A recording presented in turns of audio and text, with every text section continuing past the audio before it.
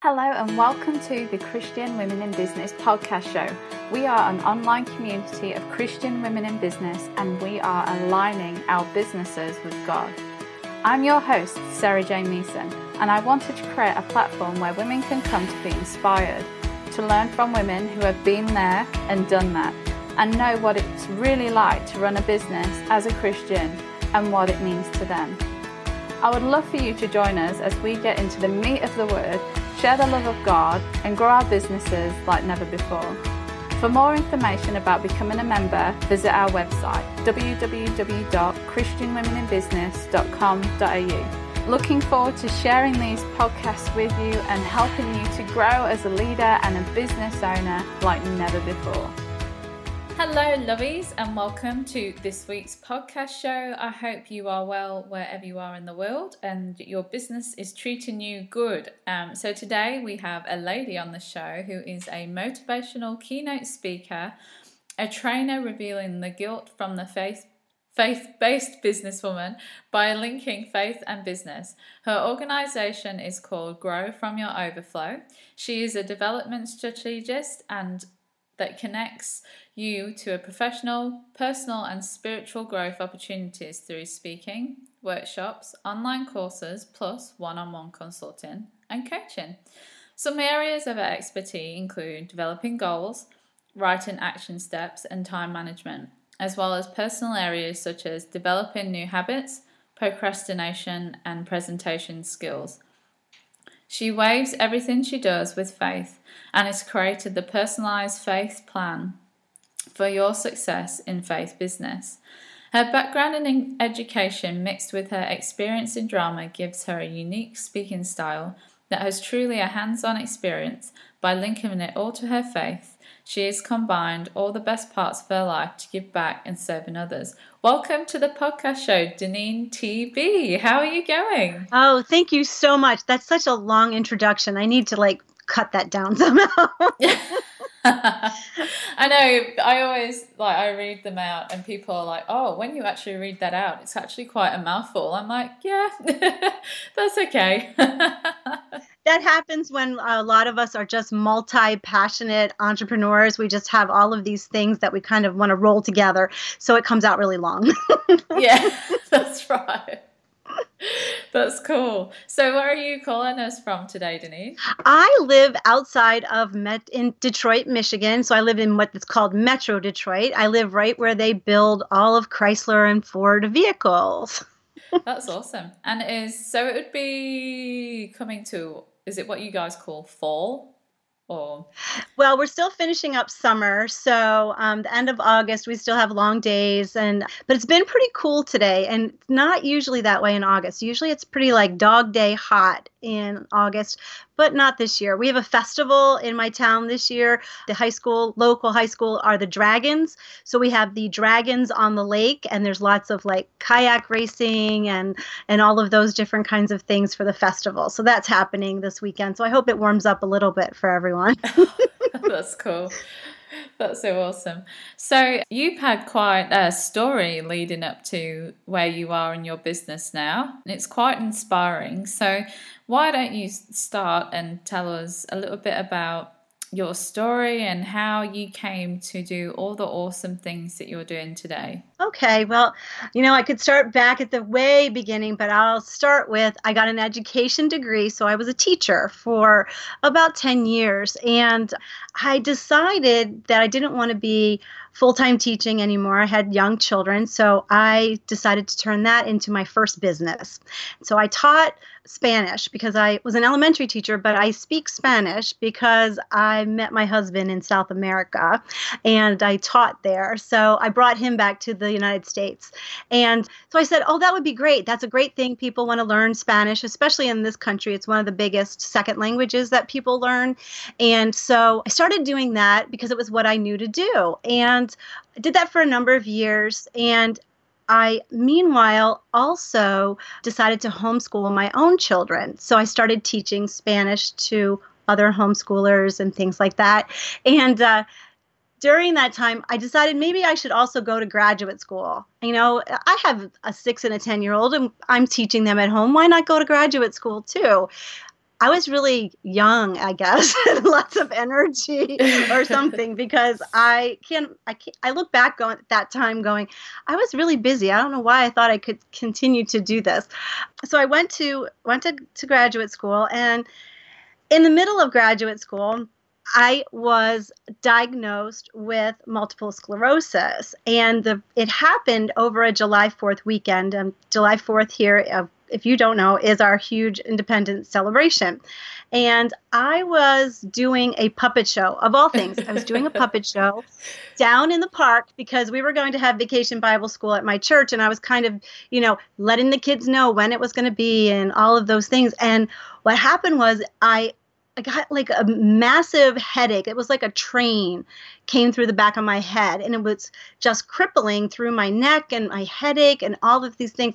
I actually thought I had heat stroke. So I went and laid down, and throughout the next couple of weeks, I couldn't get rid of the headache. I had some other symptoms that started happening, and one of them that was really bad was extreme fatigue. Like, you want to lay down on the floor and you don't even want to lift your arm kind of fatigue. Yeah. And yeah. Is this all part of the MS? Mm-hmm. The MS. Yeah. So just quickly explain to the listeners what MS is, just in case they're not sure. Okay. Multiple sclerosis it's actually an autoimmune disease where your own cells, your body starts attacking itself. And what it attacks is the myelin sheath, which is the protection of your nerves that help to transmit signals from your brain down your spinal cord so that you can move your hand or you can wiggle your toes or any of the things you do to move your body. Yeah. And so what happens is it interrupts those transmissions. And so even though it can be repaired after the initial attack, it's never going to be the same. So a lot of times people who have multiple sclerosis, you may see them in wheelchairs. You may see them walking with a cane. They may have numbness and they don't feel parts of their body and things like that. So this particular day you got a headache. Mm-hmm. Which is not a typical symptom. And so the fact that I was diagnosed with it was through the MRI that they gave me. And for 3 months, and I can tell you like almost to the day when this, what they call an exacerbation, is over. So for about 3 months all of August, rest of July, August, September, and into October, I had extreme fatigue. Now, I'm still teaching my Spanish classes. I'm still going to graduate school. I still have my 2 girls every day with me. And I remember laying on the ground, like in my front room, teaching the girls. They would like just be on the floor around me while I was teaching. And I remember like going to take them to to piano lessons and just like laying down at the church I was at on the pew. And I remember, at dance class, I would like lay in the car so I was always resting whenever I could rest because I was extremely tired. I had great friends at my church at that time. They came in, they brought us meals, they came and cleaned my house and did those kinds of things for us. And it was a time that for me that I just didn't understand what was going on. I was, I wasn't that young, I guess. 38's not that young, but my kids were young. And it's still young. Yeah. So I remember thinking, well, God, I feel like you have so much for me to do, and I have all these responsibilities, and I want to have a good life for my children, and I don't understand this. And I really went through that first year of having MS. It was a really dark time for me in my faith walk because I was going to a church where they were nice to me and they did all these things for me, but I got a lot of platitudes about the struggle I was having in my faith life, in the fact that I should just pray more, or I should just read the Bible more, or something like that. And I was I know you're laughing because you know what I'm talking about, right? Yeah. So I was really struggling, and my father grew up in the Quaker tradition, so I started reading some Quaker books. And one of the things that I found was that God does this hiding. It's almost like a hiding. You feel like he's gone behind the clouds and you can't find him. And that was exactly the feeling that I had. I had the feeling that God had disappeared from somewhere and I couldn't find him, and I couldn't get him to pay attention to me. And I realized that through reading the literature, that it was the fact that God does those things in order for you to seek him even more. So for me, it was definitely that time of crying out to God and saying, where are you? I don't get this. I don't get this. So one of the first things I did after reading and saying, okay, if that's what it means, if it means that he's hiding so that I will seek him more, I'm going to start by having gratitude every morning. So I would wake up, literally wake up, because with MS, and this is probably, I should back up and say this, with MS, you could wake up one morning and be paralyzed from the neck down. So I had to stop reading all those stories on the internet about how the people used to, one day I used to climb mountains and the next day I couldn't go to my mailbox. And I'm like, okay, got to stop this, because I spent months not being able to sleep. It's going to freak yourself out. Yeah, I did. I was on medication to go to sleep. I was really bad. And all the time I didn't know where God was in all this. But I started to go, okay, I'm going to just have gratitude. So when I would wake up in the morning, I would sit up, I would swing my legs over the side of the bed, and I would be like, thank you that I can move. Thank you that I am able to get out of bed and take care of my family today. And that's where it just started. It started with that small prayer every day saying, thank you that I can actually get out of bed. So that was the start of continuing to really dig in. I did dig into God's word and really dig into my relationship with him. And I always tell people that before this happened to me, I really thought that I depended on God. But it wasn't until this happened to me that I really understood what it meant to depend on God. It's just, there's no other way to explain it. So I have to tell you, from that point on, it's been 15 years since I was diagnosed. I have not had another exacerbation like that one in the 15 years. I have traveled with mission trips to Ecuador numerous times, to Mexico, because I'm a Spanish speaker. I go on a lot of trips as a translator. Let's go to Spain. Yeah, exactly. So it's like I've been protected. Everything that God has called me in to do, or that I felt that I've been led to do, I've had the stamina to do it. I've had all the things. Now I have symptoms and I have clear ways of taking care of myself, but if you were to see me, I do not have a limp. I do not have any outward signs that you would even know that I had MS. And so I thank God for that, because he obviously has a lot for me to do still. Yeah. I always say, if I can't move, then I'll have to figure out what the next thing is that God wants me to do. Oh, bless you. So anyway, so moving past all of that time in my life, I want to say that we did, because from going on the mission trips, we did consider going to the mission field ourselves, my husband and I, and that's a whole nother story in and of itself, because I'll be married 29 years this year, and I spent 12 years of that, the first part of my marriage, with my husband not being a believer. So that's a whole another part of my story, and thinking that I had missed the boat, so to speak, on going and being a missionary. But God has the way he brings things into your life. It's not always exactly how you expect it to be. So I've learned to go with the twists and turns of the expectations that I thought they were into the more beautiful thing that he creates for it. So we were training to be missionaries for a while. I was still homeschooling. My girls were getting older. I have 2 daughters, and they were getting older, and my oldest one was getting ready to go to college. And so I hadn't worked for a couple of years. I had stopped teaching so we could train and all of those things. And I really was like, I really want to contribute to her college. Not that I can contribute thousands of dollars for tuition, but I wanted to be able to send her money for books, or send her money so she could go out to the movies, or whatever it was going to be. And so I decided that I said, I know how to teach. I'll go back to school. So I tried to go back into the school system, and I realized after about 10 years of being away that my idea of education and what the public school system here does is very different. And I lasted 2 weeks at that job. And I was exhausted. It was another thing of knowing what my body could take, and exhausted. It's totally exhausted. So I remember driving home. I mean, I actually quit. I said, I'm not coming back. It was Friday. I said, I'm not coming back Monday. I'm sorry. And I was driving home that day, and I was actually crying because I was so tired. And I was yelling out to God. I mean, I don't know about you, but I do a lot of prayers out loud in the car.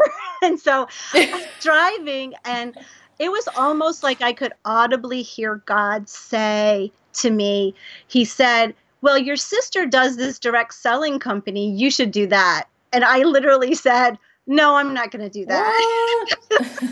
and that was September. And it took me until January fighting with God to finally sign up for that. And it was a direct selling company that sells Christian products. And that was my first foray into what an actual business environment was like. And so when I throw myself into things, I throw myself into them. So I started to learn everything I could about business. And that's why I do the goals and the strategies and all of those things now, because I needed to learn how to be the best at this. If I was going to do it and God was going to call me to do it, I wanted to do it well.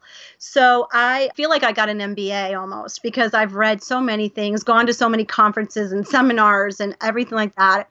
I might as well have gotten another master's. So it was great though, because here, instead of working with teenagers and children, which I had done with most of my professional life, I was dealing with women, and I really liked the business minds of these women. And I really started to fall in love with women, and I didn't know that I actually liked women. So that was really a revelation for me, that God was putting me in a place where I thought was going to be really difficult, and it was something I fell in love with. And I rose in the company to be the highest leader here in my state of all the states that have it.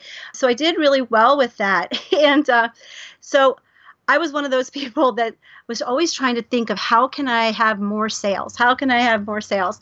So I selfishly decided that I needed to find other business women that could actually not have to ask their husband for money when they were at my parties to buy my products. So I would get the wife, we'd have this party, and I'd show all of my beautiful products for the home. And they were all things for your table and for home decor. And they were all beautiful messages from Scripture. And why wouldn't you want this in your home, right? But they would always say, well, I'll have to call my husband because I don't know if I can spend money on this $40 item. And so I was like, I got to find some women that can just open up their own purses and have their own money. So I decided to start a networking group for Christian business women. And really, God said, these are the women I want you to serve. These women that have these other businesses, they're not involved as your customers or your clients. They're people that you're going to serve. So I started doing the networking group, and that was about 5 years ago. I started in direct sales. That would be 2010. And I did that for 6 years. And so they kind of overlapped. But now I'm out of direct sales and just doing this networking group and really being able to pour into these women. I've been listening to their hearts for 5 years now, and 5+ years, and really understanding how much guilt they feel as people in the marketplace because their preconceived ideas or their thoughts are that they need to be volunteering at church all the time as a believer, or they need to go to that church-sponsored activity, or they need to show up for the helping day that the church is sponsored. And I'm really trying to slough it off their back and say, God has you in the marketplace for a reason, and he has you in your business for a reason, and we're going to bring these two together, connect your faith and business so you see that as your service to God. So yes, you are part of your church community, but that's not your primary place of service. And that's what I'm trying to bring together now. And I do that, like you read, through consulting and doing all of those things. I really do connect the faith and business because I know about social media. So I help those women get their platforms onto social media, their businesses onto social media. I help them with their goal setting so that they can really move forward in their businesses, as well as give them that faith side, because I think that's the first thing, to make God the CEO of their, not only their life, but their business, and bring everything to him. So did I miss anything? I don't even know. That's okay. Well, along with that, I believe you have been doing some research in the Bible as well, and you're bringing out a book all about, was it the 11 women in the Bible? Business women in the Bible? There are 11 business women in the Bible, and then the 12th one is our Proverbs 31 woman. And I don't believe she's a single woman, and I'm showing how each of the prior 11 all exemplify her in different ways so that the person who's reading it can also see herself in the Proverbs 31 woman. And so we thought it would be cool to actually go through some of these women on today's podcast. Now that Danine's kind of shared her story with you, and you can see that God's managed to use her in some awesome ways in business, and like he wants to be able to use you as well and help you in your business. We thought we'd give you some encouragement by sharing with you some of the women from the Bible and how they're kind of embracing, or have it's history, how they've embraced their business. You read it like it's all relevant today. But yeah, so I asked Danine if she could pick some women that we'd like to chat about today, and she did. So we will go through them one by one, and we're going to start at the beginning. So let's chat first about Eve. Okay. Well, I want to say that each of the women has a principle that you can apply to your business. So what's really great is that we know in business, every business book, there's a principle of this is what you should do in your business. So every woman has something attached to her and connected to her. And because they are, like you said, history, we have to remember that they are in their culture. They were born at that time for that generation to do what God specifically called them to do, and that we're the same way, and that there are examples because they did it in their culture, we can do it in our culture. So I just wanted to preface that first, but I wanted to that's cool. I wanted to talk about Eve. Eve, and I will always like to start here with Eve because Eve's principle is that God has a plan for my business. And she is really the beginning of everything, obviously. But she's kind of our role model in that she didn't have any helpers. She didn't have anybody to, she didn't have a book to read like we do. She didn't have a mentor to go after. She didn't have even a grandmother or mother. She had to do everything with her husband and God. I mean, she had that direct download. But she was really designed to be what's called an Ezer, E-Z-E-R, and that means helper. And that was what she was designed to do. She was designed to help Adam tend the garden. She was to be able to provide food, to provide actually he had already named all the animals, so she didn't get to do that kind of part. I always call that the intellectual work. But she was designed to really be that come alongside and help. And yes, as the centuries wore on, we became more of female roles and male roles, but she was designed to do whatever was needed to help Adam do what God had commanded them to do. So I want to just always, emphasize that it's not about you do your work separate from what God wants you to do. And I remember when I was writing this, my oldest daughter, she was kind of doing some editing for me. And after she read through the piece, and she said, I never realized this, Mom. And I said, what did you not realize? She goes, I thought I did my job so that I could give money to the church or go on a mission trip or save money to do this or that for God. She goes, but God's expecting me to show up in my job and in my work representing him. That's what you just said, because that's what Eve was supposed to do. So it was an aha moment for her, and I thought that was really, really great that she got it. And I was like, that's what I wanted you to understand. So I'm glad I said that. I'm glad I really did that, because God really does have a plan. If he's put that business vision in your heart, if he is giving you that pull to do something, whether it's part of a part-time position of staying at home with your children and doing something else, or if it's something full-blown that he is going to incorporate your whole family into it, that you were created for whatever he's giving you. And I think a lot of times we let our culture, we let society, we let the culture, not the culture of just we can even have the culture of the church to dictate what we think we ought to do, what we think we should do. And Eve really shows us that God has called us to do something, that we need to honor it, and we need to go for that with him. I love it. and it like, so you go from, okay, we're in the garden, God made man, out of man he made a woman, and then, you know, they ate from the tree, it all went bad, but God commanded them to go out in the field and work after that as well. So not only did Eve have to help kind of beforehand, it was like, okay, once they'd eaten the apple and everything kind of went downhill, you know, God was like, now you're going to go into the fields and you're going to work. So life didn't get any easier for Eve. She was right there with her partner and her husband, Adam, then making babies, a lot of babies. Yep. Might I add. True. And she was out literally in the fields without a tractor and, you know, whatever it is that we have today, working the land so she could feed the massive tribe that she was giving birth to. Exactly. I wonder how many babies she did end up having. Yeah, I wonder sometimes as well, because the Bible is back and forth with, you know, they had, you know, Cain and Abel, and then they talk about Seth after Cain kills Abel, but we don't know if she had the daughters, and then the sons of God saw the daughters of man, and there's just so many things that I know. Theology-wise I could go into, but it might get boring. Yeah.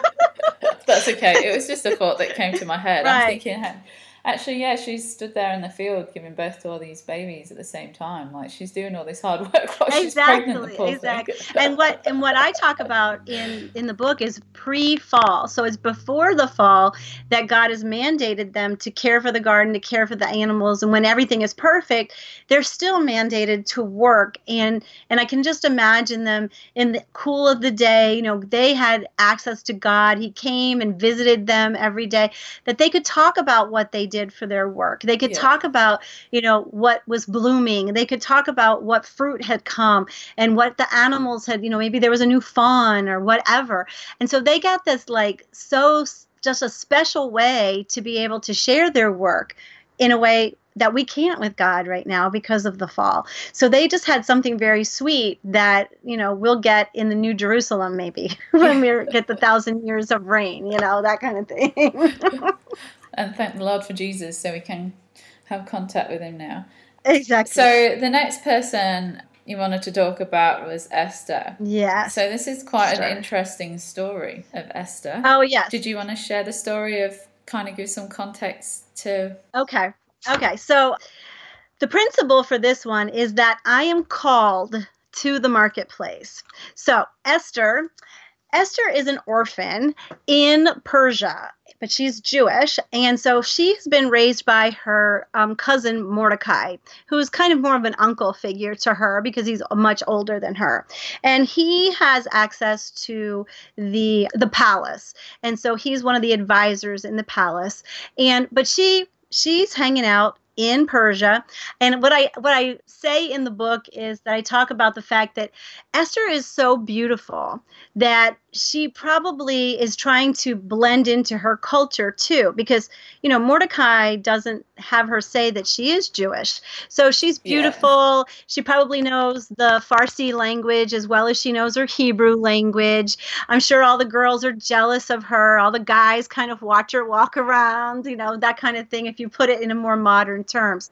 But, you know, she is an orphan. So I think that she might be a little street smarts too, you know, that abandonment issues. And we can go into a lot of psychology with her as well. But as you know, the Queen Vashti decides that she doesn't want to come before the king. And so the king says, well, you're not going to be the queen anymore. Get out of here. And he banishes Queen Vashti. So then they have this basically a beauty contest for all of the women in the town need to come and present themselves. And so she is taken up because, of course, she's at that age and she's beautiful. And then it says that they spend a year beautifying themselves So I can imagine, oh, they're getting oil treatments, they're getting massages, they're getting perfumed every day, baths and facials. And then I think about the other side of this coin is they probably had to eat a really strict diet. They probably had to do cardio. They probably had to do all the stuff that we don't want to do to make ourselves look really, really good. And it wasn't like you created a resume. No, what you were going to do is you were going to go in for the evening with the king and basically have relations with him. And if he liked you, good. And if he didn't like you, you go to the harem. So that was kind of your interview. That was the interview. It wasn't a question and answer interview. But Esther's smart, and she becomes friends with the head attendant, and he tells her everything she needs to do to win over Xerxes' heart, and she becomes queen. So later on, a few years pass, and we don't hear anything about Esther, and we don't even know if she ended up having children. The Bible doesn't tell us that or anything like that, but a new aide has come with the king, and he doesn't like her cousin Mordecai. And he actually hates him. And so he devises a scheme, a plan to get him out of there, to get Mordecai out of there by putting an edict against all the Jews that they would be killed. So Mordecai goes to Esther, who obviously is Jewish, and says, you need to fix this. You need to help us. You need to. And all this time he's been telling her the opposite. He's been telling her, don't reveal who you are. We sometimes hide in our culture too, but God is really asking us to step forward, step up and be who he's called us to be, and to sometimes verbalize that. But what I really love about Esther's story is that she gets her team, her maidservants. I always say she gets her closest advisors, her team, to pray. And she asks the whole nation to pray. So for 3 days, they pray. So the first thing she does is not to go, oh, let me put my pros and my cons in a list. She doesn't go and try to do anything on her own. She goes directly to the source and says, God, what are we, let us do this. So then, of course, God gives her a brilliant idea, and she has a banquet with Haman and Xerxes. Haman's the mean guy. And she does it for 3 nights. She doesn't even, so she does this whole thing about curiosity. And it's kind of like what we do in our marketplace, right? We don't give all of the information. We want to draw people in. We want to get them to be really excited about what we have to say. So for 3 nights, she serves a banquet and says, come back tomorrow and I'll tell you what I want. And I mean, the king is ready to give her half the kingdom. He is so enthralled with her. And so we love this. We love this because, she had to go and ask for that appearance to have him come to the banquet. And she wasn't sure that she was in that great of favor with him. And so she was really putting her life at risk. But I think those 3 days of prayer from the nation really gave her that hedge of protection, as we call it today, to really go before the king and say, I would like you to come to dinner, because she really didn't know where she stood with him at this point. So the story is that she reveals herself, and she says she's a Jew, and they cannot reverse the edict that the Jews are to be killed, but they do change the edict that they are allowed to defend themselves. They're allowed to fight back. So that's how she kind of, protects them in all of that. And I know that I call her royalty because she was royalty, but that we're called to the marketplace, and we're called also royal kings and priests in 1 Peter. And so us in the marketplace, we're called the same way. And part of what the priestly duties are to sacrifice and to proclaim. And so she sacrificed her own safety to have that audience with the king. And she proclaimed that she was Jewish so that she could really help her people. And then a king, if we think about what a king does, they provide and they protect. And she really did protect her people. And she really did provide the opportunity for the Jews to help. And we're the same way. In 1 Peter chapter 2 especially, it talks about that and how doing these things, providing for our employees or providing for our family or protecting people in our sphere of influence, that's all part of our duty as a believer in Jesus, specifically when we're in business. So I think that that's beautiful, the beautiful part about her story and how it relates to us today in the marketplace. Because really, the palace was a political marketplace. I mean, there was politics in a palace, just like in government. That's cool. I guess what I learned from Esther when I was doing my research into her also is God puts us in the marketplace at a certain time to do certain things. So, like, he placed her in the right time, in the right place with her beauty, knowing that she was going to make a difference for her people. Like, that wasn't by accident. And so I kind of think God is putting you, like you've mentioned before, exactly where he needs you in today's society with who you are in your business for a reason.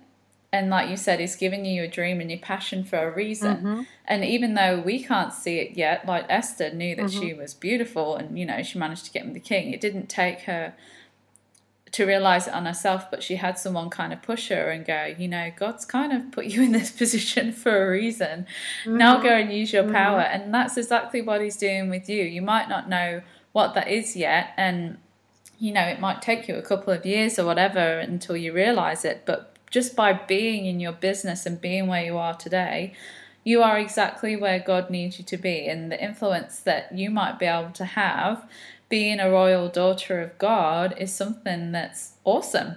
And, you know, it's something we should all embrace, something that we should all be proud of and know that actually I'm in this business for God. He's got this reason, whatever it is. I might not know it now, but I'm going to do my best to bring the best influence that I can for whoever needs it. So it's just really encouraging. And like you said, the first thing that she does before she does anything is she fasts and she prays with her people. And so in your business, if you're going through something you're not sure about, or, you know, mm-hmm. God's mm-hmm. asked you to do something that's the time of you having your influence, go to him first and do that prayer and do that fasting. And through your obedience, you can save others from suffering. So what mm-hmm. you're doing now, even though you might not see it yet, might stop people from enduring suffering, which is really cool. We want to stop people from suffering. And, you know, even though it might not be in your day-to-day business, you know, you've got a flow on and ripple effect for what you do.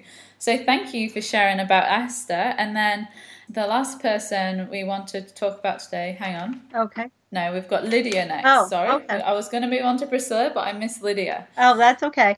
And the thing is that what you were saying is so true. Where we are today in our business does not mean that's where God's going to have us tomorrow.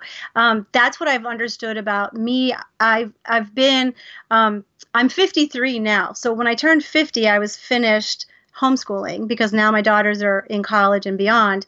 And God has really asked me, do I trust him enough to take the next step? So I didn't know I was not going to be in direct sales forever. And he asked me to take the next step into the networking group for Christian business women. And now he's having me take a next step into writing this book and creating a Calling Clarity course with retreats and things. So it's always an exciting adventure, and that's what I love about it. And that's why I love Lydia too, because she's my sassy girl. I love Lydia because Lydia was already a believer in God when we meet her, when Paul meets her. She was down by the river praising and worshiping God on a Sabbath. And they were down there because there weren't enough Jewish men in that town to actually have a synagogue. So I think you need 10 men or something like that, 10 family men. And so the women were there. And so she was probably just like remembering the parts of scripture that she had memorized. We don't know exactly how she became a believer in God, but we do know that she was what they call a proselyte. So she was one who had converted to Judaism. So she meets Paul. And I love the fact that she's down by the river worshiping, because that's exactly where she was every single day doing her job. So she really combined her work and her faith in her work, because in order to do the purple dye, which is what she's known for, it's the purple cloth, there were two processes. One was the designer process, and one was the knockoff process. But both of those processes required lots and lots of water. The designer type there was a snail that gave an ink that they would use, and they would actually have to use urine, so it would smell a lot. So they used a lot of water too. And then the other one was plant-based. The knockoff was a plant-based purple. So she had lots of different kinds of customers, lots of different kinds of clients, and she really had to play the part. So if you have a very rich client, you have to dress that part. You can't be dressing like a slob in front of them, right? And so everyone wants that purple royal fabric. So I see her as being very flamboyant. I see her being just, very much having a great influence over everyone and using her personality to go back and forth between these two types of customers. So her principle is that I have a unique influence in the marketplace, because each one of us does. And so Lydia really exemplifies that for us. I love the fact that she's the head of her household. When Paul comes and tells her about Jesus and she accepts Jesus, she invites them back to her house, and everyone in her household gets saved and knows about Jesus, and the church actually starts in her home. So she is never apologizing for making money, which I know some Christian women can say, well, this business is just my ministry. I'm not really in it to make money. Well, if we're in business, it's because we're making money. So let's embrace it. And that's what I think Lydia does. She never apologizes for making money. Her money helped to found the church in her town. So I think that we need to remember that it's okay that some of us are introverts and quiet and we do our things that way, and others of us are flamboyant and boisterous, and that God uses all of our personalities. He never asks us to change our personalities. And if we had time to talk about Martha, I would talk all about the fact that she was beautiful and never had to change from being Martha. But Lydia is the same way. He never asks us to change our personalities, and we don't have to be a certain way to represent him in the marketplace or in our homes. And I guess what I completely agree with what you just said. And what I love most about Lydia was the fact that, and you were mentioning about how we feel guilty about making money, and, the sorrow story of I'm just in business and it's my ministry. And that is a whole topic in itself. Yes. But what I do love is, because she was so entrepreneurial and because she was so money-minded, she had a massive house that she could keep people in there and look after them while they were doing ministry. Like, that just does it for me. I'm like, this girl is a girl after my own heart. Like, let's make some cash. Let's build resources that can house people in ministry, that their main focus isn't making money. And that's why God needs us to make money, because he's got his people out there doing their thing, and they're not gifted with entrepreneurial business skills. They're gifted with, evangelism and whatever it is that they're gifted with. But God needs us in business to be the ones supporting them and providing resources, and having a house big enough so you can house disciples in it of today's world, or, whatever it is that's needed, is such a cool thing to do and such a cool thing to have. We have blessings so we can bless others. And I just love that she's such a fine example of that. And just, she's switched on, man. She's like, what do people love? They love purple garments. What does she do? She becomes the main provider, or well, you don't know if she's the main provider, but she provides and becomes like a merchant that makes this amazing cloth. It's just cool. She's a cool kid.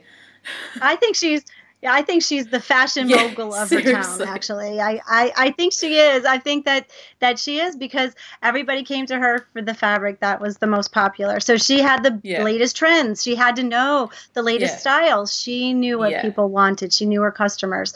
And I think that because she is a believer and she had opportunity to speak into people's lives, not only being able to provide for people that are not, business minded in ministry, but as a believer in herself, and I will talk a little bit about that also with Priscilla, that she had opportunity to talk about Jesus and pray for the people that she met every day that weren't believers. And that's what we have, because we have the Great Commission in the end of Matthew, and Jesus says, go into all the world. Well, your go is your workplace every day. yeah, That's your go. What are you doing? And you can't depend on the pastors, and you can't depend on the missionaries. God has the people in front of you may never see a missionary. They may never walk into a church. They have you. I think it's D.L. Moody that said, of 100 people, of 99, one will read the Bible, 99 will read the Christian. So that's what we have going for us in the marketplace, is people seeing our integrity, people seeing our patience, or people seeing how we do things and how we treat people, so that we have that great aroma, and they say, what's different about you? Why are you so like this and not like the other people I'm around? What makes you different? And that gives you your opportunity to speak. Hopefully you get that opportunity. Be praying for more if you Mm-hmm. don't. Exactly. So that leads us on to this is our last lady to talk about Yes. today. So that is Priscilla. Yes, Priscilla. Oh, Priscilla. Well, Priscilla's principle is I serve God and others by developing relationships in the marketplace. So part of having a business is you need relationships, and we are relationship marketers now. We are not just wham bam, go throw my stuff out there and the customers will come. We're all about building relationships. I do it when I teach people about how to use LinkedIn. I talk about that. How do we build relationships?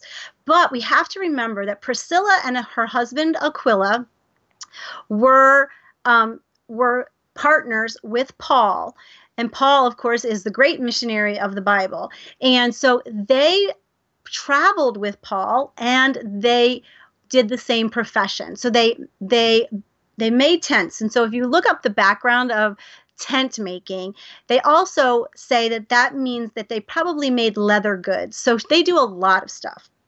Half the time in the Bible, when Aquila and Priscilla are mentioned, because they're always mentioned together, half of the time her name is first, and half the time his name is first. And most of the time it's her name is first, like towards the end of after we've met them for a long time. When Paul says, and give my greetings to, it's always Priscilla first. So I have to believe that Priscilla was the outgoing one of the couple. You know how opposites attract. Yeah. So I see her as kind of the front of the store kind of person, and Aquila being the I'm just going to sit here and mend this tent kind of part of the business. And so I see her as a relation, really developing relationships. One, with Paul and other believers, because we need those relationships in business as Christians. We need to have other Christians that we come to for support and encouragement. And that's part of what I do with the networking group. That's what you're doing with your meetups. That is what you do, right? That's part of it. Then we have our other relationships. We have the relationships that we're reaching out to people who are not believers, the people in our sphere of influence that we see every day.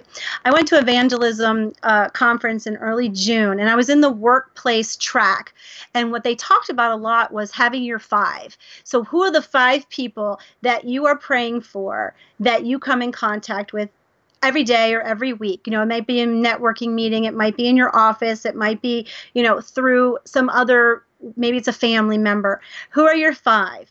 And of those 5, who are you starting to dig down into? Maybe 1 or 2 relationships, and really becoming friends with them, so that you have an opportunity to share your story about who Jesus is and what he's done for you to that one, and that you're continually in that cycle. I talked about this the other day on my Facebook Live, so it's like fresh in my mind. That was like, you got to keep that cycle going because that's part of your Great Commission. And so we see that with Priscilla. We see her constantly meeting new people because she's moving from town to town. Could you imagine moving? I mean, she moved like 4 or 5 times, and it's crazy. And they started churches, and actually, I can really relate to that. Okay, so there you go. We're house sit, so we're constantly moving. Okay. Our tent and building another town, so I can totally relate. So she's always meeting new people and given opportunity to share God's word. And then she's even a mentor, which is, I think, is a very important part of being a Christian woman. I believe myself as a Titus woman that I should be teaching the younger, whether that's younger chronologically or in the faith. Priscilla is really my example for this, because she and her husband are the ones who took Apollos aside when he was just preaching about John the Baptist and saying, hey, we need to tell you about Jesus. She's the one that could pour into Timothy because she's with Timothy a lot. And those are great other leaders in the early church that she had opportunity to really speak into and mentor and be friends with. And I think that is just speaks volumes to her character and who she was. So I think that I like Priscilla a lot too. So they're all good. They're all pretty good. Yes, they're all good. And I was realizing that of the 12, because Proverbs 31, I guess, is in the Old Testament, I've only got 3 out of the New Testament. And we talked about Lydia and Priscilla tonight, and Martha's the other one. So really, the Old Testament is filled with women that we can really pull great life principles and business principles out of. So I'm really excited. We're in the editing phase of this book and hopefully getting it to our publisher by October so that it can come out for Christmas. So that's going to be kind of cool. That's awesome. So just heading back to Priscilla, just quickly before we move on. That's okay. What I kind of got out of it, and I just wanted to raise this because it's something that we've not really spoken about in the podcast much. I try and speak about it at our local meetups when we do get together, and that's that they were a unit. So it was a hubby and wife team. And I know that there's quite a few listeners in this podcast who listen to this podcast and in the community that are a husband and wife team. And, you know, you guys do work together. So your relationship, I guess, with your spouse is a multiple relationship. So your friends, your lovers, your business partners, your parents, if you've got kids. And, you know, that is a massive toll on your relationship. And, you know, it's super important that when we do business anyway, that we are united with our partner in what we're doing and how we're moving forward, because if we don't, it can play a lot on our marriage, and you know, it gives the chance for the devil to kind of get in there and kind of split you guys up and split the household up a bit. So I just wanted to kind of bring to your attention that this is a couple that lived a pretty hard life, and throughout that, what they show us is their unity together as they're doing that, and how important it is in the marriage when we're in business for us to be united and for us to have shared goals within the business, whether you as the wife have your own business and, you know, hubby does his own thing, or if you are in it together, you do need that unity, and it is so important. And I just wanted to encourage you, you know, if you aren't feeling that unity at the minute, it needs to become a priority in your life above business, because if you guys aren't united and you know you're not together in the business and throughout your whole life, it's going to be really hard. So I just really encourage you, and I feel encouraged to pray as well. Whoever it is that's listening to the podcast, you need to hear this, and you know, we just want to speak life into your marriage, and we want to speak prosperity, but more importantly, we want to speak unity. So, dear Lord, I just thank you for this lady or guy who's listening to the show today that is struggling in their marriage because they're not united and they're not together. And I just lift them up to you, Lord, and I just pray for you to just, I just feel the rope, the 3 ropes. There's you, there's your hubby, and there's Jesus. And God is just twining those ropes together. And it's so important that you keep twining with God and keep moving forward in your business with all the 3 strands, not just your strand, because that is going to give you strength to keep going and keep moving on, is having a really thick, tight rope with God and with your husband. So we just pray for unity. We pray that if hubby's not understanding the business, for you to enlighten him, Father God, that you would give vision, give dreams that are united together, and that you would form a marriage that is stronger than it ever has been before, that their goals will come together, that they will just unite for you in your glory. And we just thank you for this in your precious name, Lord. Amen. So whoever that is, take that prayer, take that blessing, go and give hubby a big fat hug, go and do some fasting and praying to God, and let God do his magic within your marriage, and just trust in that. That's cool. Well, that was a bit of a Holy Spirit moment there. Well, I'm actually going to receive all of that as well, because, for a while I was there. I remember being there and being so separated from my husband, because I thought, I'm doing this for God and my business is my business and blah, blah, blah. And then God stopped me, and I really had to bring him into my business. And so I will totally receive that, because it's a continual process. It's not just that one time that you say, okay.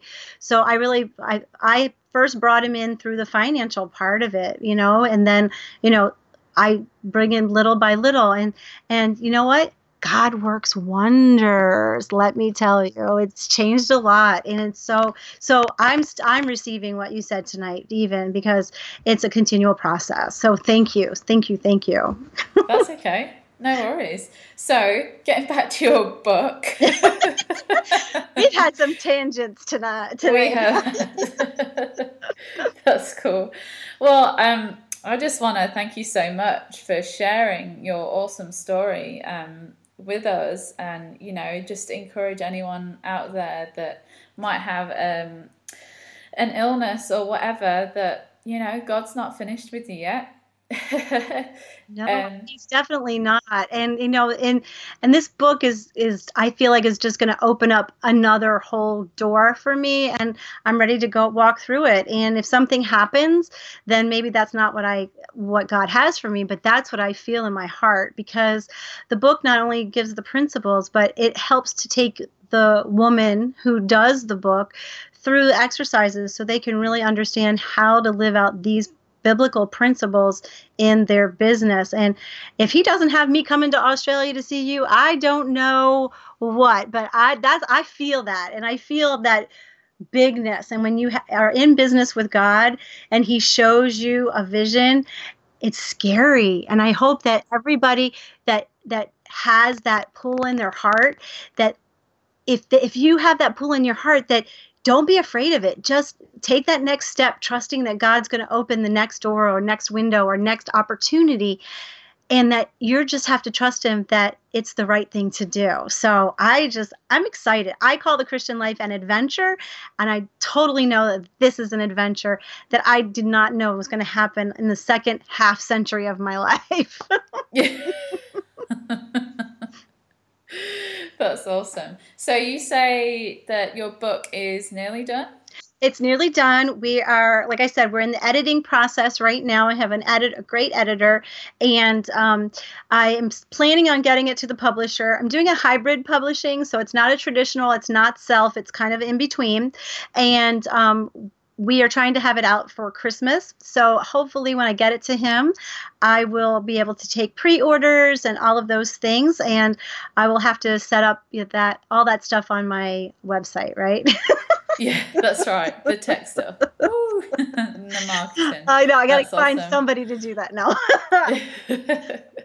So where can our listeners, if they want to keep their eye out, where can our listeners find you? Okay. Well, my website is called growfromyouroverflow.com, because you have to grow all kinds of ways to overflow in your life in a good way. I'm also on Instagram and on Facebook. I have as Grow From Your Overflow, and I have a group on Grow From Your Overflow. You can see me Facebook Live Tuesdays and Thursdays in the morning at 9:00 Eastern time. So I'm there. So if you want to see what I look like on video and how I talk and all that stuff. And then, of course, I love LinkedIn. So you can find me at Deneen Troop Buitrago. I know I have a big, long last name, Deneen Troop Buitrago. But you can see that on my Facebook page as well, Deneen Troop Buitrago. And when you go to Grow From Your Overflow, that's a little easier to remember. So those are all the... That's okay. We'll write it on the blog article. Oh, that'll be good. People can find you. That's cool. Awesome. Well, thank you so much for coming on the show today and for sharing the awesome women that are in the Bible and your story. It's been absolutely wonderful to hear what God's doing. Wow, and so excited about your book coming out, and we'll keep in contact. So once the book goes live, we'll let you know, so you can go and find Deneen and get your book. Awesome. Cool. All right. That is great. Thank you so much. This has been so much fun. I've learned so much from you, Sarah Jane. I appreciate you so much. Thank you for having me on your show. No worries. And thanks for listening, listeners. So to keep you updated with what is happening in Christian Women in Business before we leave, my computer's decided to go slow. All right, so we have just launched the first Christian Women in Business magazine. Da, da, da, da. Yay! It's so exciting. So if you want to get that straight to your inbox, all you need to do is head over to the website www.christianwomeninbusiness.com.au and sign up, and we will send that straight to your inbox. God gave us a word to encourage, strengthen, and to unite women, and this is one of the aspects that has come from that. So we want to bless you with words and with beauty. And so thanks to our amazing graphic designer, Megan, we've created this beautiful magazine for you to learn and be encouraged in your business. And we are also a month and a half away from the Deborah Conference. So if you haven't heard, we have two awesome business conferences happening this year in Queensland. One is the Deborah Conference, which Marie is organising, and the Christian Women in Business Community Conference that's happening in February 2018. So we've come together and we've partnered to give you a special conference combo. You can find more out about both conferences and to get your ticket for both conferences on the website as well under events. And Marie and I both look forward to meeting you at the conference if you're coming. So go grab a girlfriend and book a girls' weekend away. Thank you so much for listening. Thank you so much for being awesome and all that you are doing out there in the world and through your business. God can see what you're doing. He's super excited. We are super excited, and we can't wait to speak to you next week. Bye for now. Sarah Jane here. I hope you enjoyed the podcast. We'd love it if you could please share this podcast with your friends. Please rate our podcast on iTunes. And for more information about becoming a member of Christian Women in Business, head over to our website, www.christianwomeninbusiness.com.au. Catch you next time.